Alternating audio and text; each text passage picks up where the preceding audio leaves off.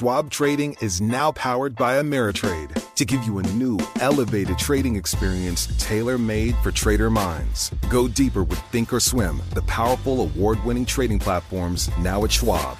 Unlock support from the Trade Desk, our team of passionate traders who live and breathe trading like you do. And sharpen your skills with an expanding library of online education crafted just for traders. All designed to help you trade brilliantly. Learn more at schwab.com/trading. To address our new climate reality, the world needs radical solutions. Collaborate for a greener future at the Bloomberg Green Festival, a groundbreaking celebration of the thinkers, doers, and innovators leading the way. From design and culture to technology, science, and entertainment, hear from inspirational speakers and immerse yourself in climate solutions. July 10th through 13th in Seattle. Title sponsor, Amazon. Get 20% off using promo code Radio20 at BloombergLive.com/Green Festival.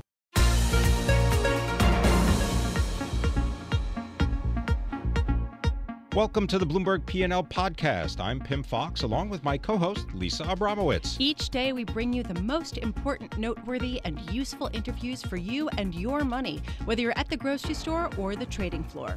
Find the Bloomberg P&L podcast on Apple Podcasts, SoundCloud, and Bloomberg.com.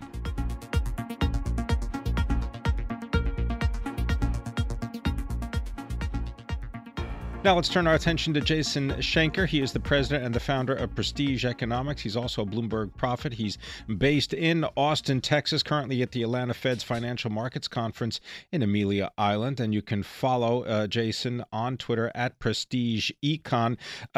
Jason, were you caught on the back foot by the rise in oil prices? No, we've had an expectation that we would see oil prices rise through the driving season. You know, the unemployment rate, we saw it in Friday's report, the lowest we've seen since December 2000. Strong labor market means we're going to see very strong driving demand that summer. The OPEC risks on top, the Iranian risks of sanctions on top, that just adds fuel to a fire that we already expected would be burning, because the U.S. summer driving season is one of the biggest factors for oil prices during the year seasonally. So I want to get a sense of how much is being baked in about the U.S. withdrawing from the Iran pact. If the U.S. does go ahead and withdraw from the nuclear agreement, do you think the oil prices could rise much more from here? Well, I think they could. I don't think it's priced in at all. The technicals and fundamentals that we've seen in the market, we're above. We watch the 30-day and the 100-day moving averages. We've been above those now for a little bit. We're above other critical supports. These factors are already supportive of prices. And, while we're seeing a little bit more upside today, and I think we're going to see quite a bit more moving forward if we pull out of those. How much? That agreement with Iran. We could see $5, $10. You could see a spike even higher than that. I don't think it'd be sustained. And I think once we get past the driving season, I think there's downside risks from higher interest rates. And if the trade factors remain in play, then there's still going to be downside risk there. But we see this sort of bifurcated dynamic of upside through the driving season. This produces more upside, but then in the fall, more downside risk. Jason, how much of this increase in prices really tied to, let's say, the back and forth between the strength of the U.S. dollar? Not much. I think that really, if we look, the biggest fundamental driver for oil, like all commodities, is that they're bought and not sold. The global economy has been doing quite well, and despite what we've seen in industrial metals, where those have been a bit weaker, again, those seasonal dynamics for oil demand right now in the spring, where we're trading driving season contracts, refineries are ramping up production. This is a time when you see oil prices rise typically anyway, and now you've got a bit of a pressure cooker because of these geopolitical risks. So I'm trying to figure out right now, it seems like last year people were saying, oil is never going to get above $50 a barrel, perhaps get to $60 a barrel. Now we're at $70 a barrel. How much of this is being driven by the fact that Saudi Arabia really wants to hit that $80 a barrel mark for the Saudi Aramco IPO, possibly to happen next year? Yeah, I've seen this $80 thrown around, whether that's their actual explicit target or not. That their explicit target was to push oil inventories to a 5-year, towards that 5-year average range. That's been the goal of OPEC and non-OPEC members. It's been clear, something we've talked to our clients about, is that Saudi Arabia is prioritizing balance sheet over income statement, right? That's what they're doing. We'll sacrifice selling a fewer barrels now in order to increase the valuation of our business. That's very clear. Upside risks, we've been assessing the price risks this summer. We would see in the $60, $70 range with potential spikes to 80. That's something we were talking to clients about in December as a risk for the summer. So that definitely becomes a more material risk now with the geopolitical situation. That doesn't mean it'll be sustained, because the trade risks, global growth, and interest rates will determine what happens once we get past the summer. But for now, best job market, in 18 years, you're going to see a lot of people on the road and families driving down from Chicago to Disneyland or Disney World are the kinds of things that you see driving oil prices in the summer. And driving a lot of other bills too, if you're going to Disney World. Just saying, Jason, of course. I want to get a sense of what you think of shale drillers and the prospect of them really ramping up production in response to the higher price, meaning that they're basically going to offset some of the demand with just more output. What do you think of that? Well, I think there's a couple things that, you still have. On the one hand, these folks, they're looking at the curve. They know the seasonalities of pricing. And if they're making the drilling decisions, they're still going to have to understand, and they deal with those dynamics. So I think that you're going to see more production, but, once bitten, twice shy. I think you're going to see still some of this holding back. And I'd say that for the funds that are out there, the discussion is a lot of money on the sidelines. There have been very large funds that have been raised in the last couple of years. I'm in Texas. I've been talking to a lot of these folks for the last year or so, and they're still looking for distressed assets. I got to tell you, it's $70 a barrel, looking for sweetheart deals with distressed assets. If that's your mandate, it's going to be a pretty tough find for you. Jason, just quickly, what's the best way for investors to profit from this rise in oil prices? Well, I think if folks want exposure, then they need to be looking at companies that are producing oil. They also may want to be thinking about the underlying commodity as well, that the price is likely to rise. Those are probably the areas where you're going to see people play this. I want to thanks very much for joining us. Jason Schenker is the president and the founder of Prestige Economics. He's also a Bloomberg prophet, and you can follow Jason on Twitter at Prestige Econ.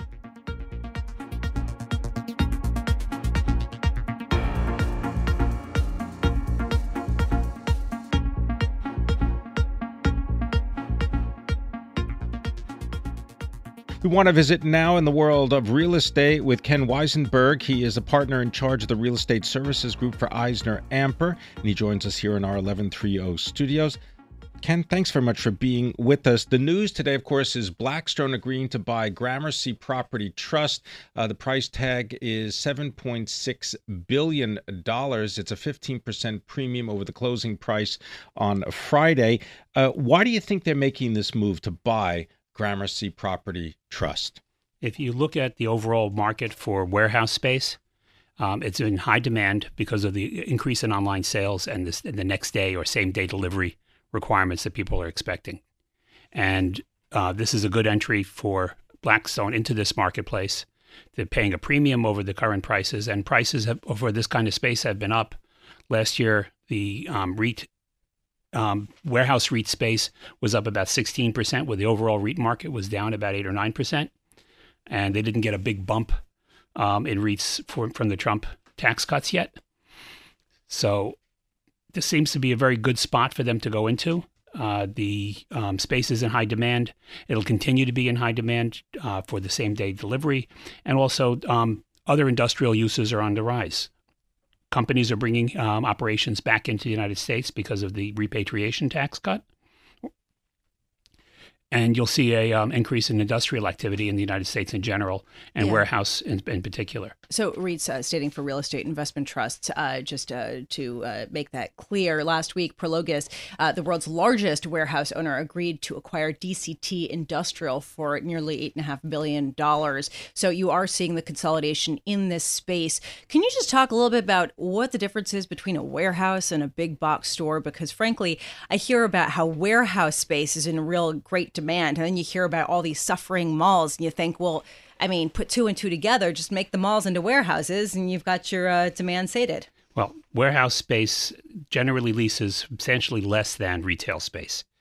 When you look How at much less? Oh, retail space would be anywhere depending where it is. So on Fifth Avenue, retail space is $4,000 to $5,000 a square foot. In the suburbs, it might be $75 to $100 a foot, but warehouse space in the suburbs is probably $15 to $20 a foot. Oh, wow. So it's a huge difference in the square footage. And also, if you look at the parking arrangements, in a big box store in the suburbs, there's a ton of parking. In a warehouse, there isn't. It's basically space for trucks. So if they do convert an existing big box store into warehouse, they have a lot of extra land available to build additional warehouse space on that property.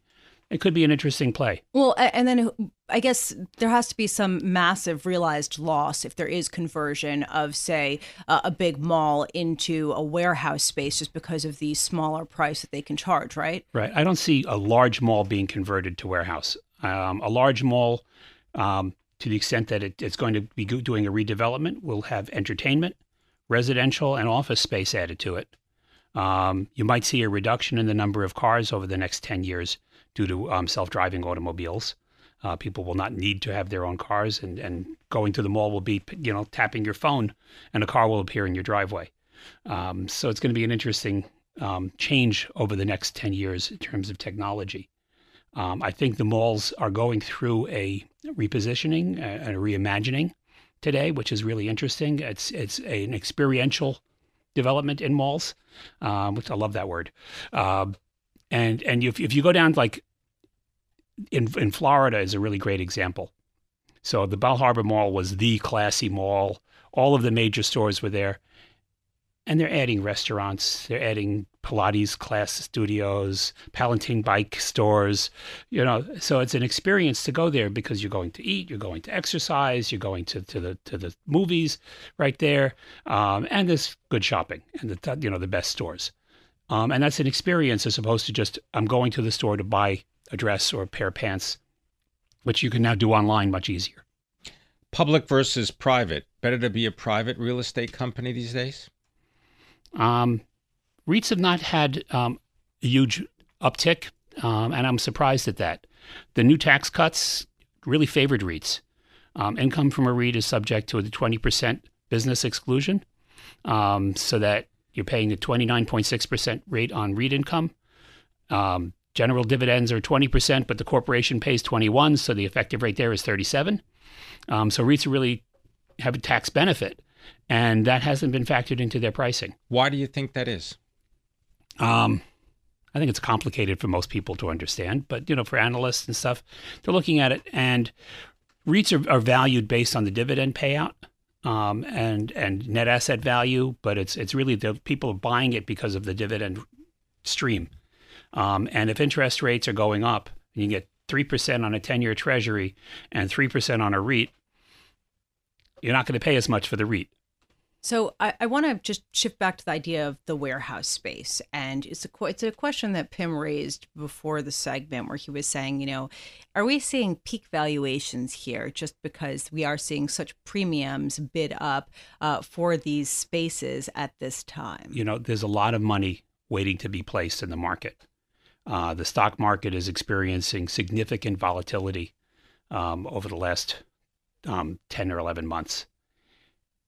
People look for safe investments or safer investments that have a steady rate of return, and real estate provides that. So you're seeing real estate becoming a much more attractive investment. When you look at what's going on in the world in terms of real estate, affordable housing is in high demand. Housing in general is in high demand. Hotels have been in high demand. Office less so. Retail much less so. But warehouse, because of the shift in consumer behavior brought about by companies like Amazon, you're seeing the darling of the investor. Real quick, have we seen rates to rent out warehouse space go up recently? Yes. How much? Significantly? I don't have the exact statistics, but it's on the rise because demand is on the rise.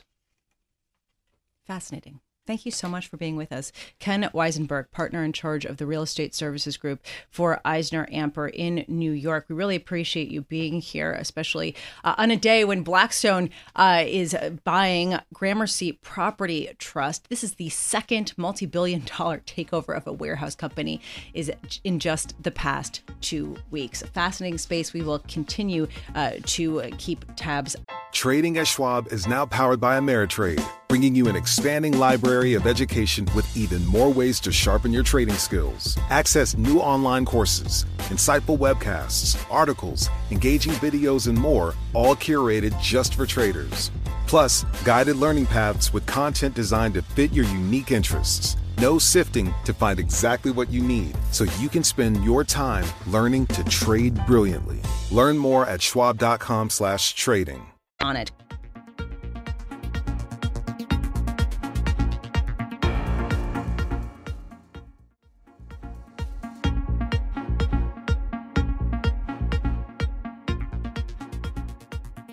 Customized insoles using 3D printing technology. How is it done and what is the goal? Here to help us understand this new business venture is Shamil Hargovan. He is the co-founder and the chief executive, along with Hannah Shakritz, the director of product and design for Weaves. That's WIIVV. That's WIIVV. All right, Shamil, tell us about Weave and the science behind custom-made insoles. Hey, Pim, thank you. Yeah, we've effectively taken medical-grade scan technology, put it on a phone, and we're able to now, from the comfort of your living room, measure your feet or other body parts, and then run that through a system where we customize the product designed for your body. We biomechanically enhance the product to serve your body, and then ultimately use additive manufacturing and 3D printing to print the product in the United States and send it to your door. Shamil, before we do anything else, we have to get something out of the way. You ran a marathon in flip-flops, is that right? I apologize. That was our product engineer, Chris Bellamy. Yes. Oh, yeah. So, okay, I'm just making sure. And he lived to see the other day. This is a fascinating issue because it sort of raises a question: is this the future, where you could just get a scan, have clothes or shoes manufactured at a 3D printing press that doesn't require that many people there to do it, and then it gets shipped right to you? Is that what we're going to see, say, in 10 years from now? I'd say sooner than that, but yes, we're here.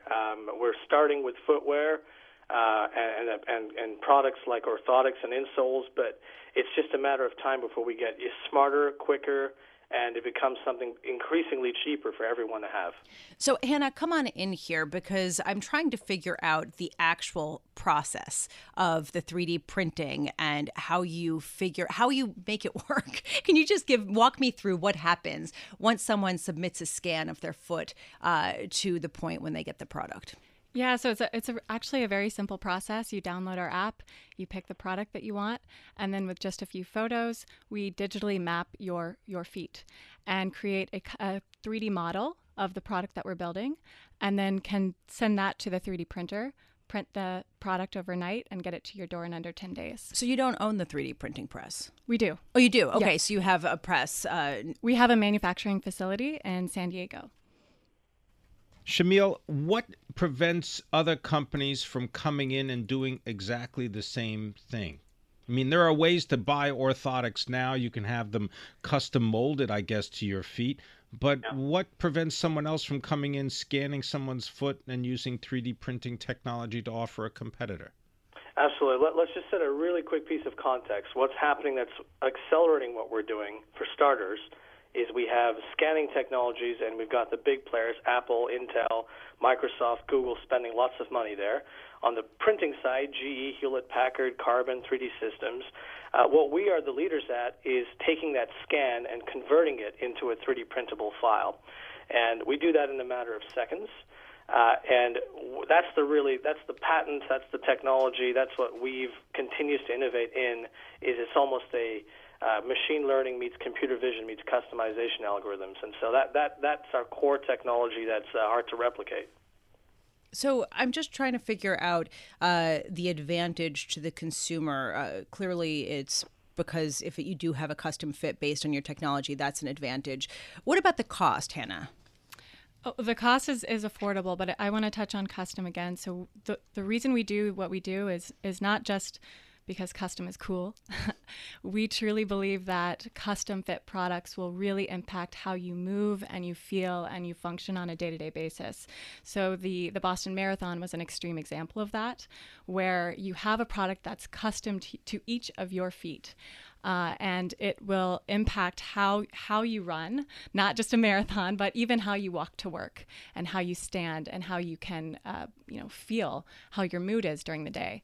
So our goal is feel and function how you move and live, and you'll be able to receive our sandals for $129, a very accessible price, and our insoles from $79 to $99. Shamil, maybe speak a little bit about the actual library, the database of scanned images that you have, because doesn't that also make it possible for you to then customize it based on what you've done in the past? Absolutely. The data here is the actual gold mine, so to speak.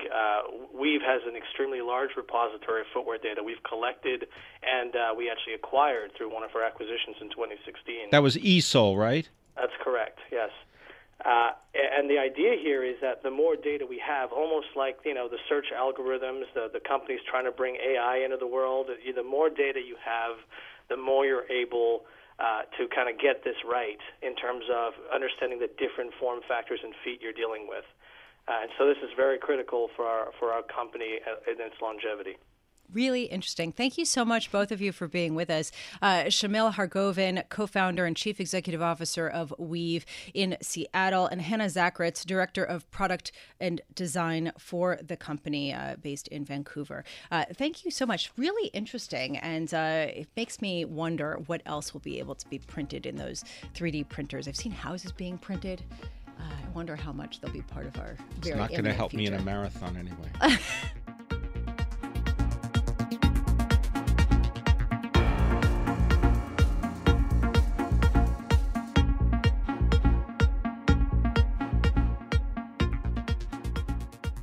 The Oracle of Omaha spoke and the world listened and keeps speaking and the world keeps listening. We're talking about the Berkshire Hathaway annual shareholder meeting, which is ongoing. Joining us now is David Dietz, founder, president, and chief investment strategist at Point View Wealth Management, overseeing about $340 million in New Jersey. David, thank you so much for being with us. I want to start first with the loss that Berkshire Hathaway reported due to what they called punishing accounting changes. Can you just talk about what these are and whether we should pay any attention to that? Yeah, well, the bottom line is people are not paying attention to that. Buffett's always focused on economic potential and actual earnings on cash invested. These changes in accounting treatment have no impact on the value of his investments, on the value of his businesses, and so I think it's widely thought that investors and others should disregard these one-time accounting issues. David Dietz, rat poison. He talked about rat poison, didn't he? Well, there's a lot of even more colorful language that was used in Omaha on Saturday, but depending on the topic, but particularly Charlie Munger, a man of few words, but they are certainly colorful words that were used to describe all sorts of things, including his dislike of cryptocurrencies. Yeah, that's what Warren Buffett said, that Bitcoin is rat poison. Did you find many people there who disagreed with him? Well, not too many people were raising their hand to argue with him on that, but I think the more important thing really was his reasoning there. And it all goes back for Warren Buffett and Charlie Munger on productivity. If you have an asset that can do something for you, that can pay off income, that can grow crops, which can produce a profit, they're all for that. When you have assets like gold, like cryptocurrencies, which just kind of exist and trade hands, but at the end of the day, they don't multiply, they're not fertile, then he is very negative on that. And so he analogized cryptocurrency. They both did to one of the biggest investment debacles that the world has ever seen, which was the trading of tulip bulbs in the 17th century over in Amsterdam.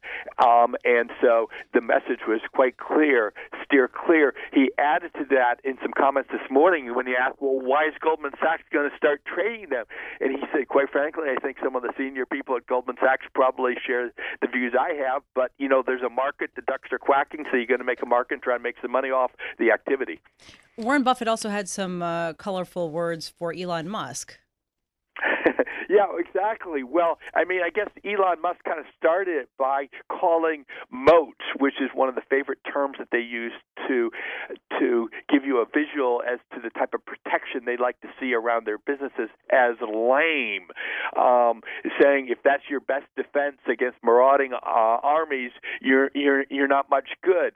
And there was a lot of chuckling back and forth, but I think there's kind of a misunderstanding as to what a moat is all about. And they explained how moats are your competitive advantage, a reason why the product you're offering will continue to have a market which values it above and beyond your cost of production.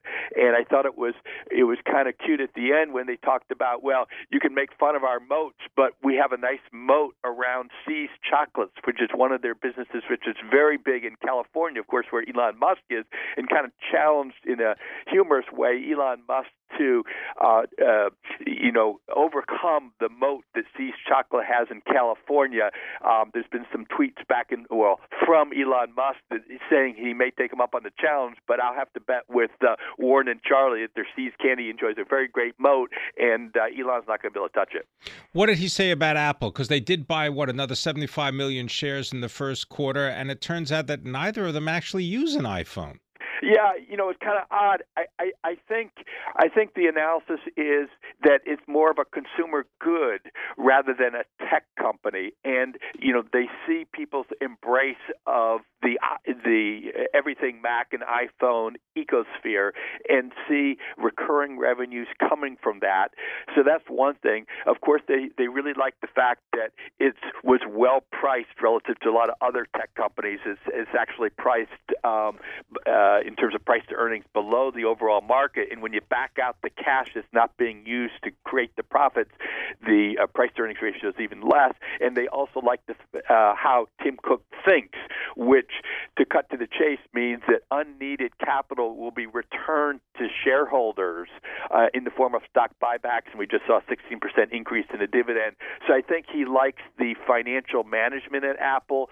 He likes the product, and quite frankly, when you're a $600 billion market cap company like Berkshire Hathaway, you need very large targets to invest in so you don't rock the market or end up controlling it and having to file with the SEC. Of course, Apple fits that bill to a T. I want to thank you very much for being with us. David Dietz is the founder, the president, and chief investment strategist at Point View Wealth Management, giving us his take on the Berkshire Hathaway annual meeting that took place over the weekend in Omaha, Nebraska. Thanks for listening to the Bloomberg P&L podcast. You can subscribe and listen to interviews at Apple Podcasts, SoundCloud, or whatever podcast platform you prefer. I'm Pim Fox. I'm on Twitter at Pim Fox. I'm on Twitter at Lisa Abramowitz1. Before the podcast, you can always catch us worldwide on Bloomberg Radio.